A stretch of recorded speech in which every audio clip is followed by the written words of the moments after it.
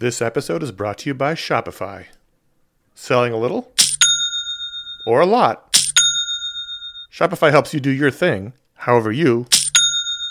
Shopify is a global commerce platform that helps you sell at every stage of your business. From the launch your online shop stage, to the first real-life store stage, all the way to the, hey Marge, did we just hit 1 million orders stage? Shopify's there to help you grow. Whether you're selling scented soap or offering outdoor outfits, Shopify helps you sell everywhere. From their all-in-one e-commerce platform to their in-person POS system, wherever and whatever you're selling, Shopify's got you covered. Shopify helps you turn browsers into buyers with the internet's best converting checkout, 36% better on average compared to other leading commerce platforms. And sell more with less thanks to Shopify Magic, your AI-powered all-star. Running a growing business means getting the insights you need wherever you are. With Shopify's single dashboard, you can manage orders, shipping, and payments from anywhere. Shopify powers 10% of all e-commerce in the United States. And Shopify's the global force behind Allbirds, Rothy's, and Brooklinen, and millions of other entrepreneurs of every size across 175 countries. Plus, Shopify's award-winning help is there to support your success every step of the way. Because businesses that grow, grow with Shopify. Sign up for a $1 per month trial period at shopify.com/ifanboy, all lowercase. Go to shopify.com/ifanboy now to grow your business no matter what stage you're in. Shopify.com/ifanboy. You're listening to iFanboy Talksplode with Jamie S. Rich and Mike Norton, the creative team behind It Girl. I could call you now, but I know you won't answer, because someone told me how it always ends. I guess that you could say I took a great big chance and now you've flown away. Are we still friends? You took off like a jet, girl. Somehow I knew that it would happen all along. Oh, but I can bet, girl. Hey, welcome to another edition of iFanboy Talksplode. My name is Ron Richards, and this time around I'm talking with writer Jamie S. Rich and artist Mike Norton, who are the creative team behind It Girl, coming soon from Image Comics. It Girl is a character coming out of the Madman universe, created by Mike Allred, and this first issue marks a new ongoing series written by Rich and drawn by Mike Norton, chronicling the adventures of It Girl while Madman and some of the other characters are out in space. You might know Mike Norton from lots of his work, and he's been a longtime favorite artist of ours, and I've also enjoyed Jamie S. Rich's work at Oni and other publishers over the years. Really great guys, clearly like working together, so let's hear what they've got to say. I am here with the creative team behind It Girl. We got writer Jamie S. Rich. How you doing, Jamie? Very good. And superstar artist Mike Norton. Eisner Hi, I'm a nominated. superstar? Eisner That's nominated Mike Norton. Oh, cool. I've always wanted to be a superstar. Well, you've made it. Your time has come. Yay. But we are here to talk about the upcoming launch of the new book you guys are working together, It Girl from Image Comics. Yep. So this is a Mike Allred property. This is a character coming out of the Madman universe. How did this project kind of come together? It kind of started as almost a half joke. I didn't ever really think Allred was going to go for it. And so in my head, I had been thinking about it, but I hadn't really ever brought it up until one time we were hanging out at the comic book shop. And I always noted how well Mignola keeps the Hellboy universe going, even when he's not necessarily writing and drawing it.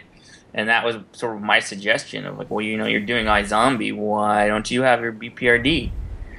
And it sort of tumbled out of there. So. And It Girl just seemed the natural choice out of the cast of who should sort of helm her own series. Cool. Yeah, has anyone actually written any of Allred's Madman characters before? I know other people have drawn it, but has anybody else written it? There's been a couple of short stories, but short stories only.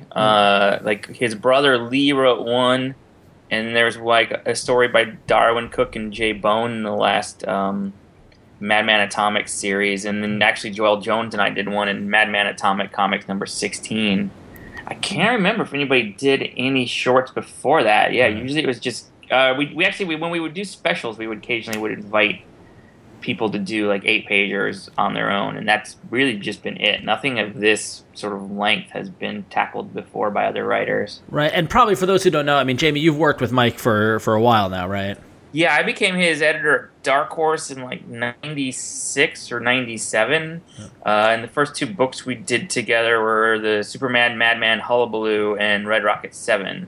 Wow. And so after I left Dark Horse to go to Oni, we published the first couple of Madman trades that Kitchen Sink used to have and did some specials. And then he started self-publishing the Atomics, which I edited as well as on a freelance basis. And have been editing all of his non-DC Marvel work ever since.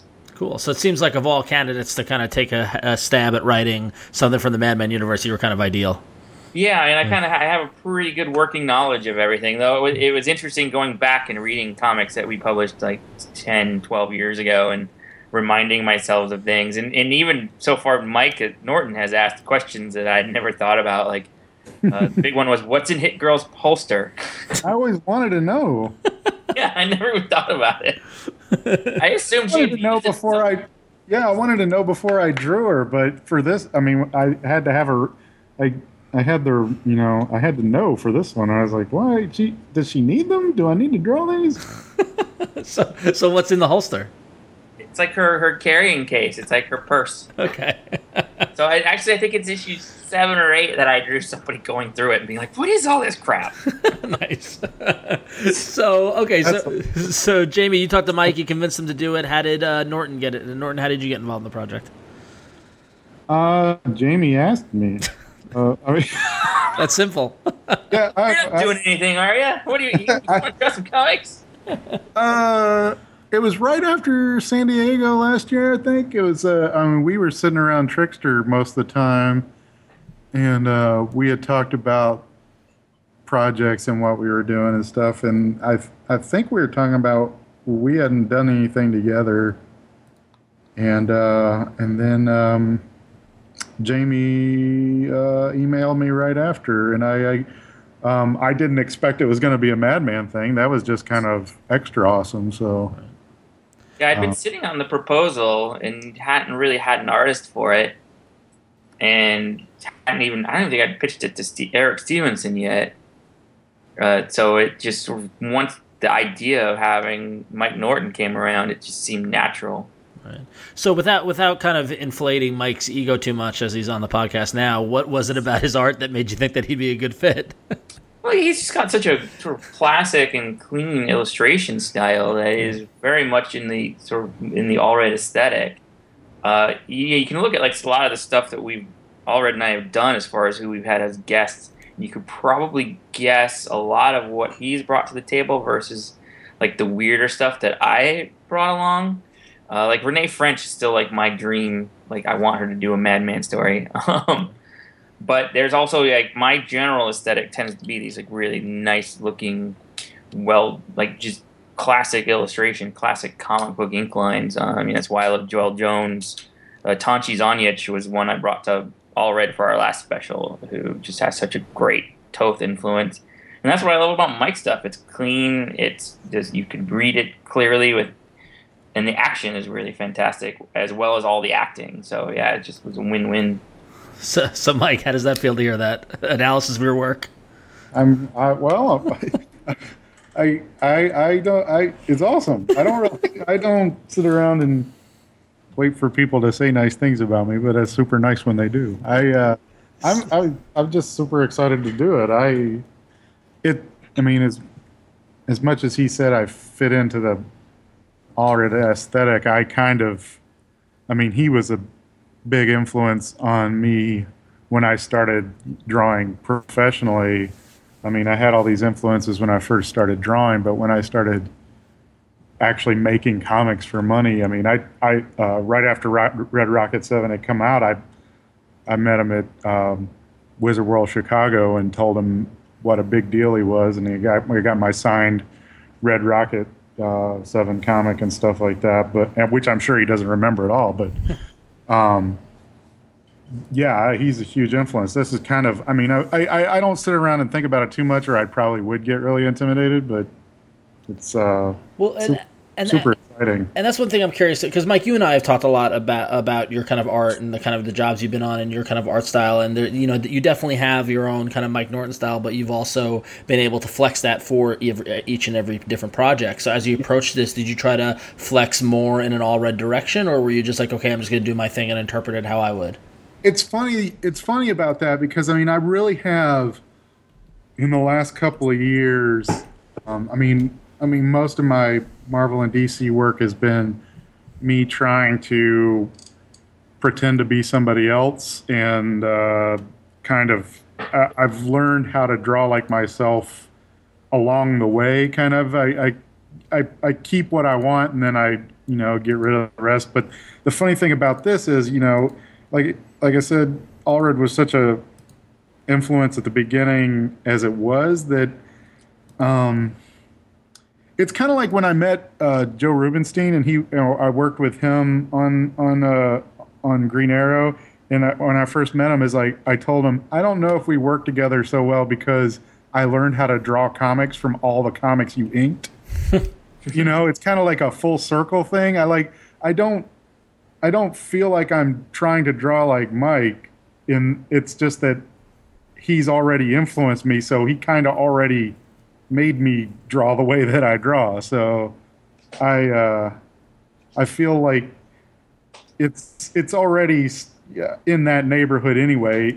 It's all his fault either way, So either I copy him to look more like him, or I'm copying him because it's just the way I draw now. So yeah, I kind of feel the same. Like I always joke that I'm trying on my Mike Allred suit when I write these scripts, but it just felt natural.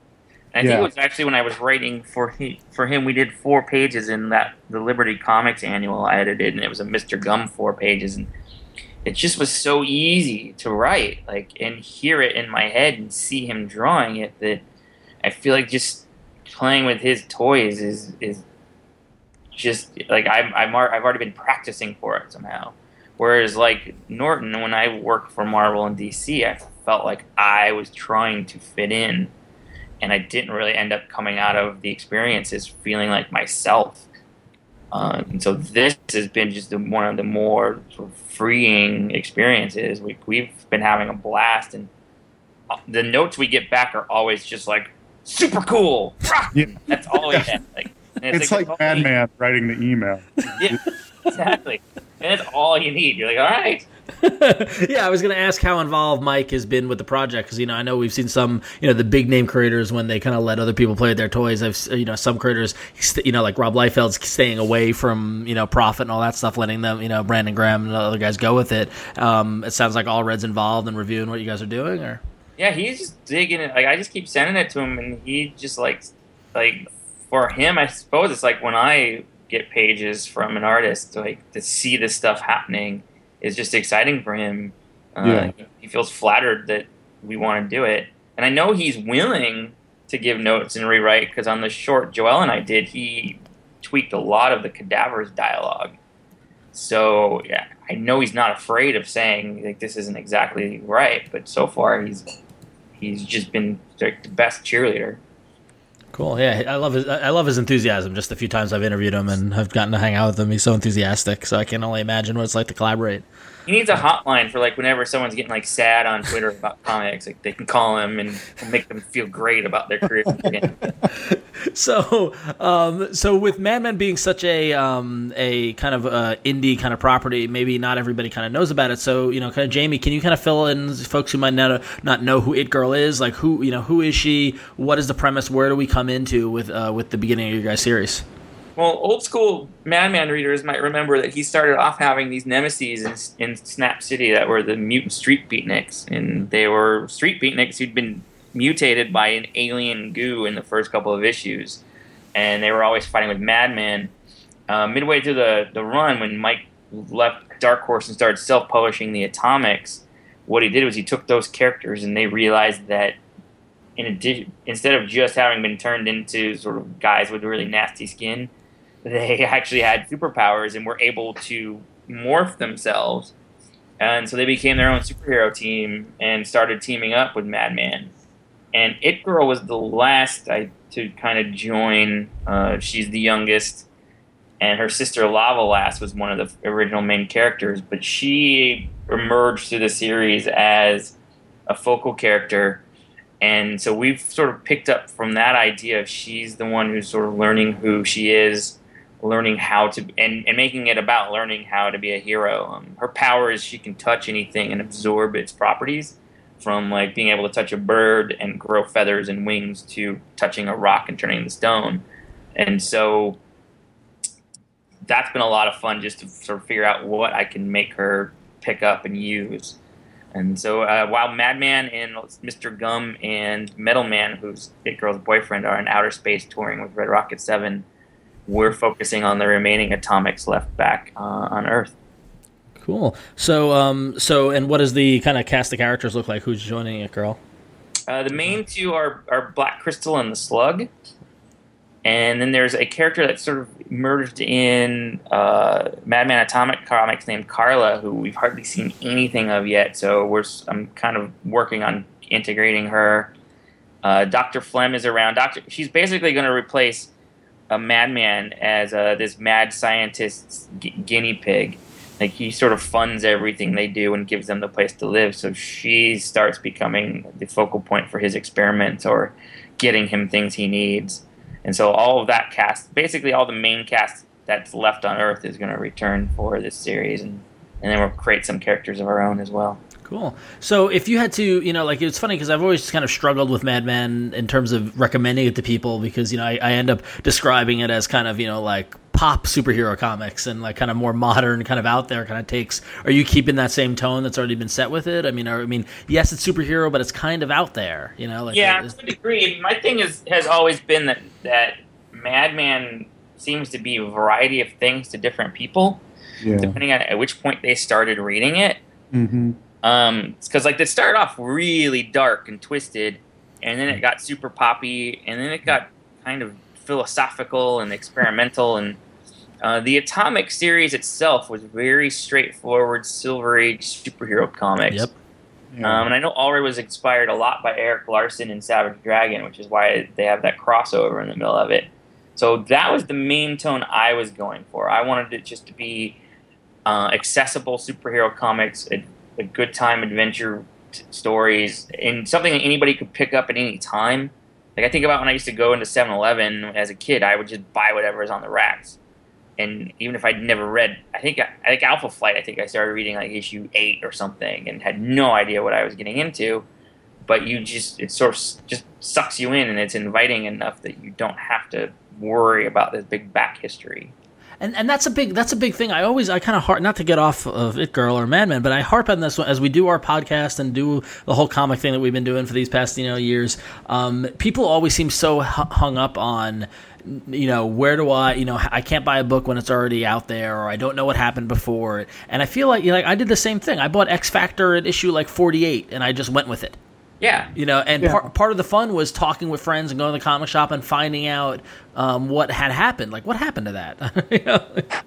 Like, the preview they ran of It Girl in the Image Comics Free Comic Book Day had, I think, like 2 pages that told you everything you needed to know about who the skunk was and what that history was. And, like, that was it. That's all you really needed. And I tried to write it like you've never read the Atomic series before. Right. Mm-hmm. And I think that's like a good approach for the whole thing. I think every few issues when we have a new story, anybody could just start right there. So Mike, you mentioned that you're a fan going back to Red Rocket 7 stuff like that. What is Madman to you? I mean, is it what period did you jump on in?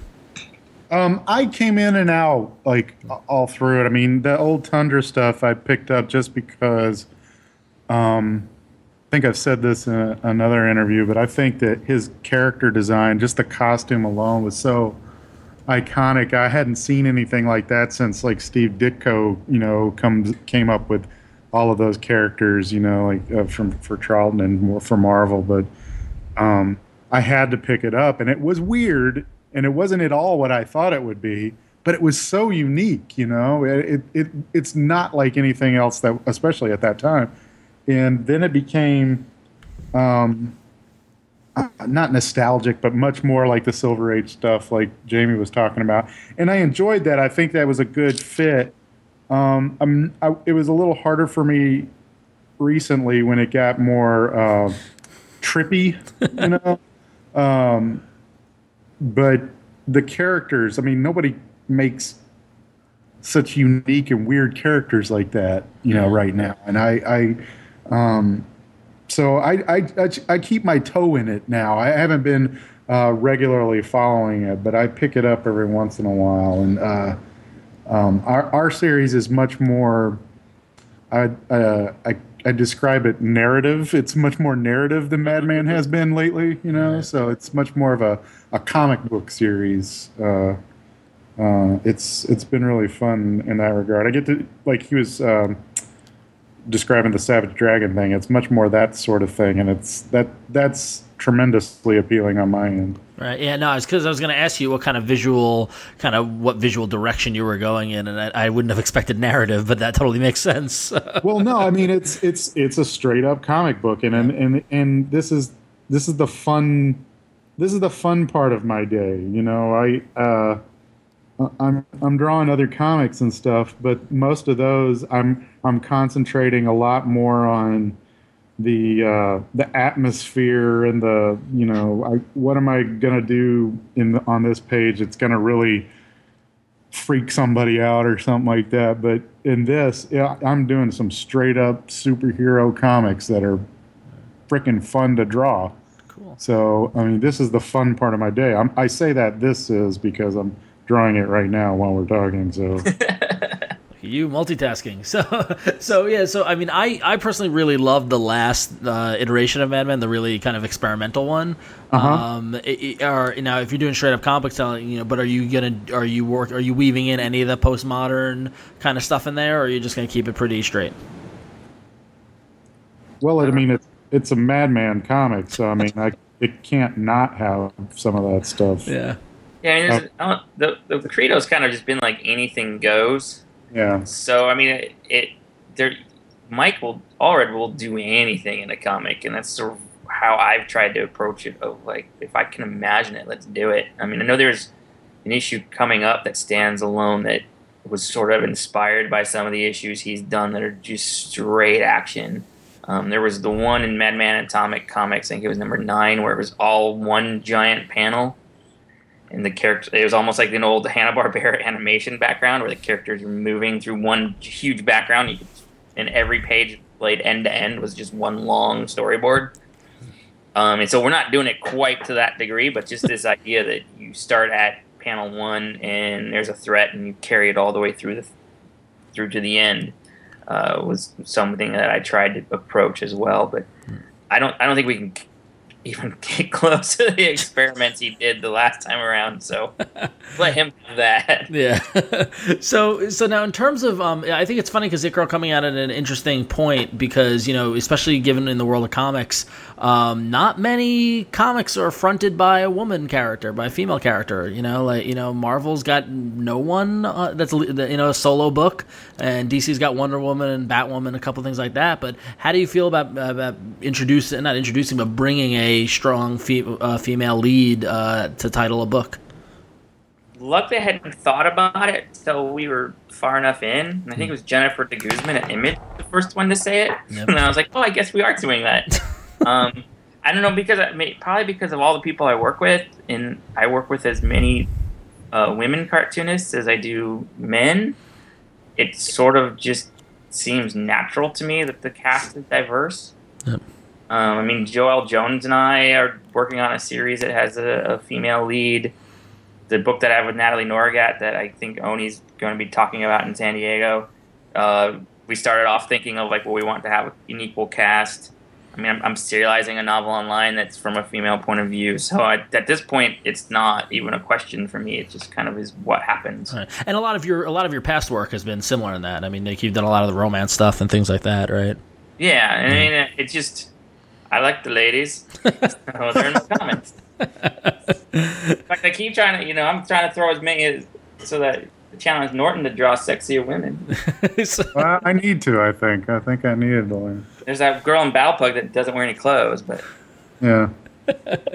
Well, so Mike, has that been a challenge to draw a book from with a strong female lead, or? Well, I've never really considered myself the best at drawing women, so I kind of this is kind of forcing me to do that. Tim Seeley on our other book, he loves the ladies as well, so he had to go and make the lead in that comic a woman too. Well, actually, they're two women, so there's got to be women all over the place. So I had to learn how to do it, and I think, like Jamie was saying, I don't even really think about it. It's kind of a natural thing, but until you mentioned it, I didn't even realize that there weren't any. You know, it just doesn't even. I don't even think about it. So that's kind of weird, but yeah, it's. I'm not gonna lie, it's super fun. There's a reason I made a naked woman, you know, in Battle Pug. I like to draw women, sure. It's not to sound pervy or anything, but I mean, most of the women cartoonists I work with usually end up drawing everything way sexier than it was written.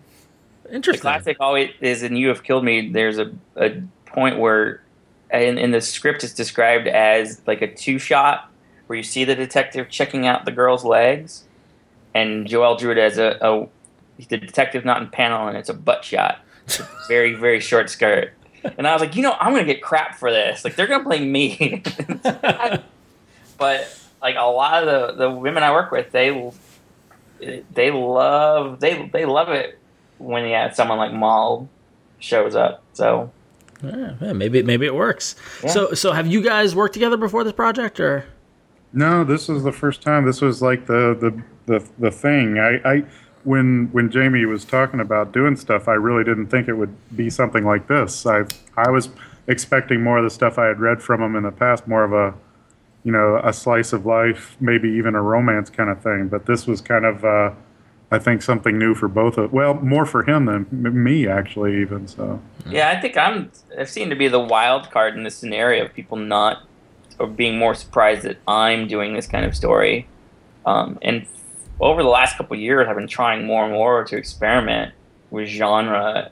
It was You Have Killed Me that really changed my point of view, and that I was always a little scared of other genres because I didn't think I could measure up. And then I discovered, well, you can find yourself and your voice within these the confines of exactly. Yeah, I mean that's a great point. I mean that's exactly what I was talking about with the. Working on all the other stuff I did at Marvel and DC and not knowing exactly how I drew. I mean, an aside, to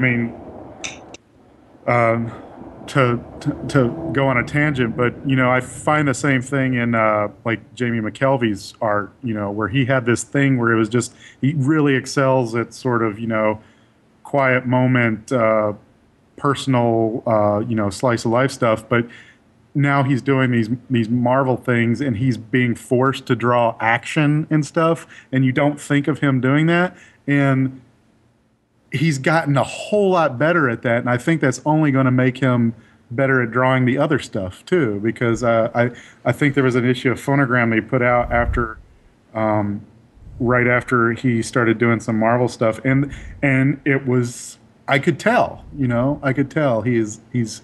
he had gotten better at everything, not just the one thing he was really good at. And so how many issues in on It Girl are you guys on so far? I'm about a little over halfway, issue 4. Well, yeah. So you're in the groove of your 4 issues. Have you guys looked back as issue 1's about to come out and that sort of thing? Do you see a progression just in those 4 issues yet, or? I don't know. I might be a little too close to it still. Yep. I don't know if I notice. I hope that it's at least consistent. I don't know if I've seen, like, again, I'm super close to it too, and I'm seeing it in pretty rapid chunks as opposed to being able to step away from it. But I feel like it just keeps getting. It feels like it's getting better and better and more comfortable. I know from a writing standpoint it is. I've written 11 scripts now. Yeah. So I'm deep into it, but I do feel like it just continues to feel more and more natural, I think, for both of us. Yeah. Cool. So when you started working together, Mike, did you explain to Jamie how much you like to draw rubble and chain link fences and things like that to make sure they got in the scripts? The chain link fences, I think you're lying about that. I don't think I ever said I like doing chain link fences. You said that before somewhere. I remember you once complaining on one of your rants years ago about drawing fences. Yeah, I don't like drawing horses, but nobody likes drawing horses. But Joel does. oh, really? Yeah. Nico once complained that Spell Checkers won. He's like, "Oh man, I can't draw any more lockers. Why does everything take place in the hallway?" Lockers are the worst. And then the next book I was like, okay, well they're on the football stadium. He's like, I don't ever want to draw bleachers ever again. Oh, bleachers are the worst. Oh man, you made me draw bleachers in the beginning of issue 3, and that was the worst. Right.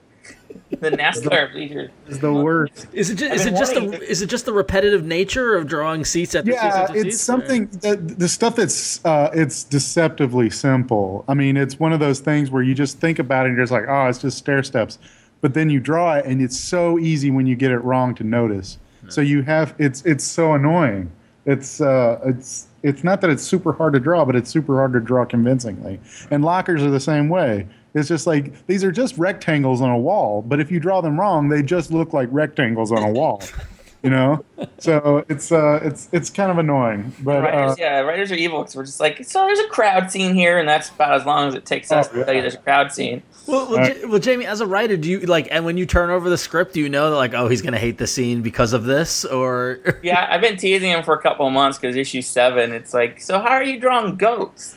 There's a herd of goats running through this. I really like drawing animals. I'm not gonna lie about that. That'll be fun. We'll see. Ask him again after he's done. Well, and so what is so? I mean, that kind of speaks to your guys' kind of process. So, what is that? You know, like has the back and forth been? I mean, is it pretty much Jamie writes it, Mike you draw it, or are you guys collaborating, or how tightly are you? Yeah. It's pretty much straightforward that way. I mean, this is Jamie writes the story and I draw it. There's a couple of times where I'll rejigger the way a scene like is laid out or something like that, but other than that, I mean, it's the division of labor is pretty much cut and dry. I think there's just one little bit in the issue I'm doing now that's been pretty fun where he suggested something and I kind of just went with it, and I think it's one of the funnier things we've done in the book so far. So I'm eager for people to see that and see if they like it. Yeah, see, I try to leave some of the stuff open and say sort of give suggestions, but let him design. I know at one point I think I did ask if there was any kind of villains or things you wanted to say, and he gave the usual Mike Norton shrug that you heard a couple times on this podcast. This Mike Norton shrug is true. There's like what do you call it? Impressions going around of me all over. But no, I tell this to writers all the time, and I think I told you this when we were at Trickster. I like being surprised by the writer. It's like asking somebody what your favorite movie or your favorite song is when somebody asks you, "What do you like drawing?" And I'm just like, I kind of I don't want to draw what I like drawing. I want you to surprise me and kind of like, I have to think about what I'm drawing. Gail Simone was really good at that when we were doing Adam. I'd get a script and I was like, wasn't expecting that, that kind of thing. So, and that's why when I get the pages, I don't immediately run to my script and double check. Like I only pull out the script again when I'm checking to make sure everything made it into the lettering. Because sometimes I miss a balloon or whatever. I usually just try to look at every page that comes through fresh, and it's a surprise. It's often a surprise to me. The thing he's talking about in number 4, I completely forgot about. So suddenly I get these pages, and I was like, "What is that?" And then I remember, like, "Oh yeah, I asked for that." Well, I guess that level of surprise with each other's work is nice. That's good. You don't want to get too close to it. It's nice that you're able to still enjoy it when after you've written it now seen it drawn. I love that part of this. Yeah. I mean, the longer I do comics, the more I like the collaborative nature of it. I mean, it's not like, now I'm doing a lot more creator-owned stuff. You'd think that I'd be more in the, nope, this is the way I want to do it. But I like collaborating even more now. I like seeing how, now that I'm, especially now that I'm starting to write my own thing, I love seeing other people draw stuff. it's such. To equate it back to the music thing, it's like it's why you get tired of listening to your own iTunes after a while. You want to listen to a programmed radio station or something just because you want to be surprised. So, right. Cool. So, so kind of, wrapping up the kind of It Girl conversation. So, if, Matt, new number one issue, kind of, character with a bit of a legacy. If there was one thing that you guys kind of wanted new readers to possibly take away from it, like what can they expect or what would you want them to know when they're making that decision if they should pick it up or not? I would just like for It Girl to be their new favorite hero. Male or female, just, this is the character I can't wait to see what she does next.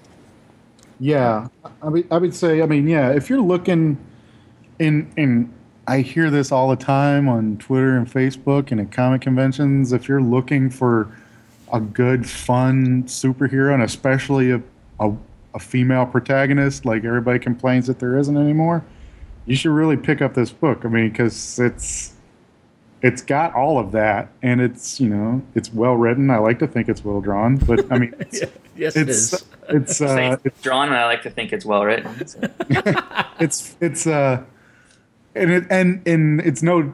There's no doubt it's fun. I know it's fun, so I hope people will want to keep buying it and put their money where their mouth is as far as that goes. Yeah, and we're charging. It's $3 an issue. It's at the $2.99. It's 24 pages each issue of story and art, every time.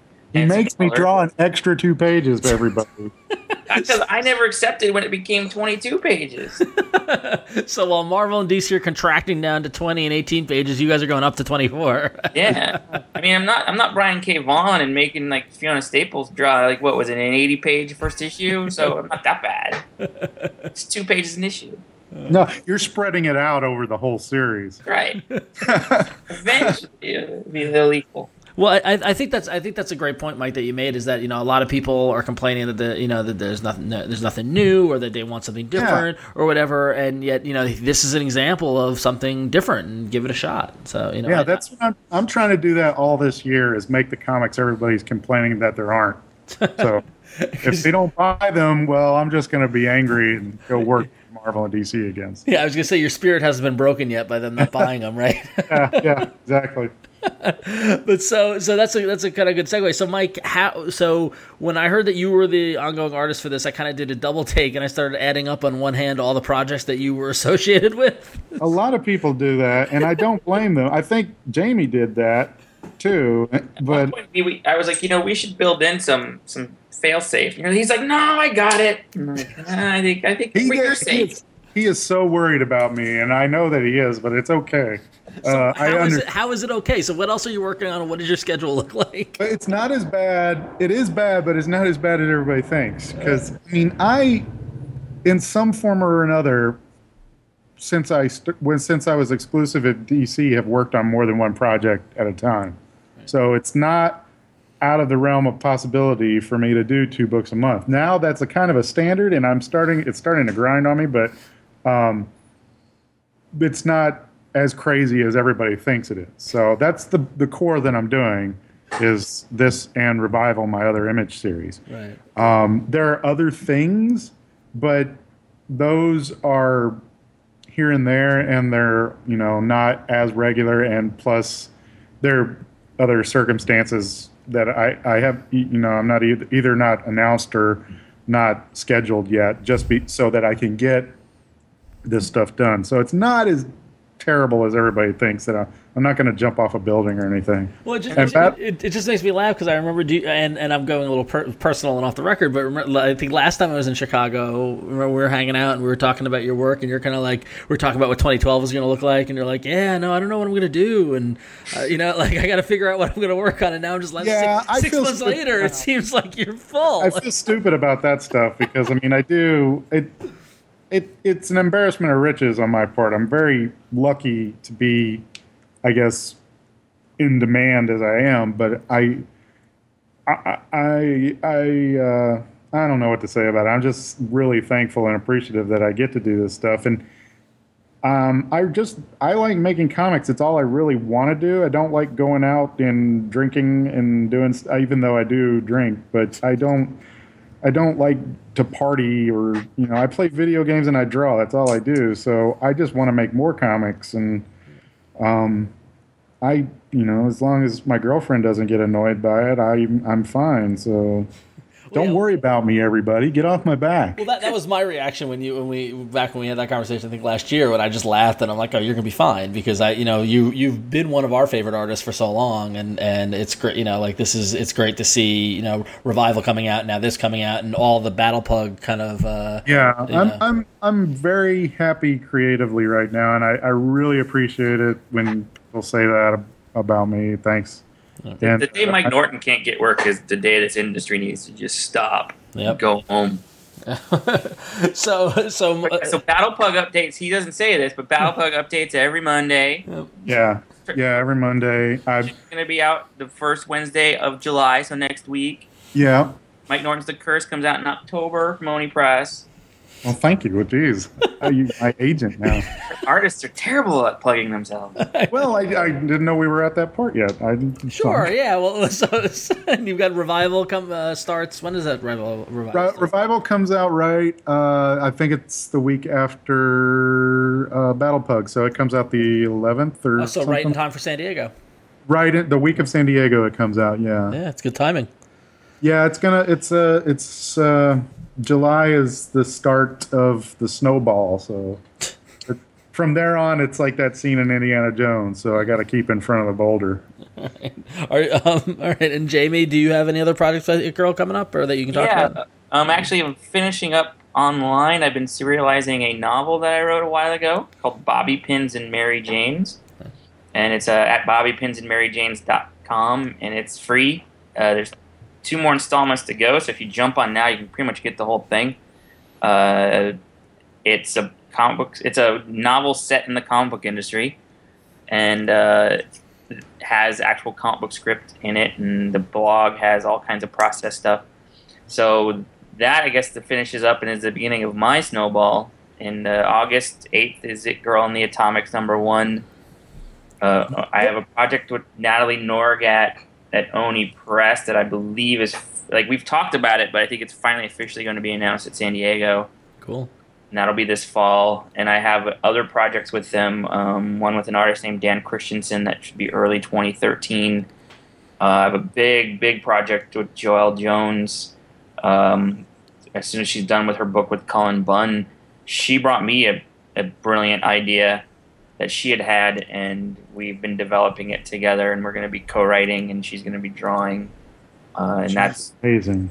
Yeah, she's just gotten more and more phenomenal. There's this thing that she sent me today that I don't think I can talk about, but it's just this amazing piece of design work that is, I think, going to be really, really influential for her career, and so it's great working with her now too, as she's sort of writing as well, and we're the free exchange of ideas we're having, because we live in the same town and we hang out all the time, and it's been sort of such a fruitful collaboration.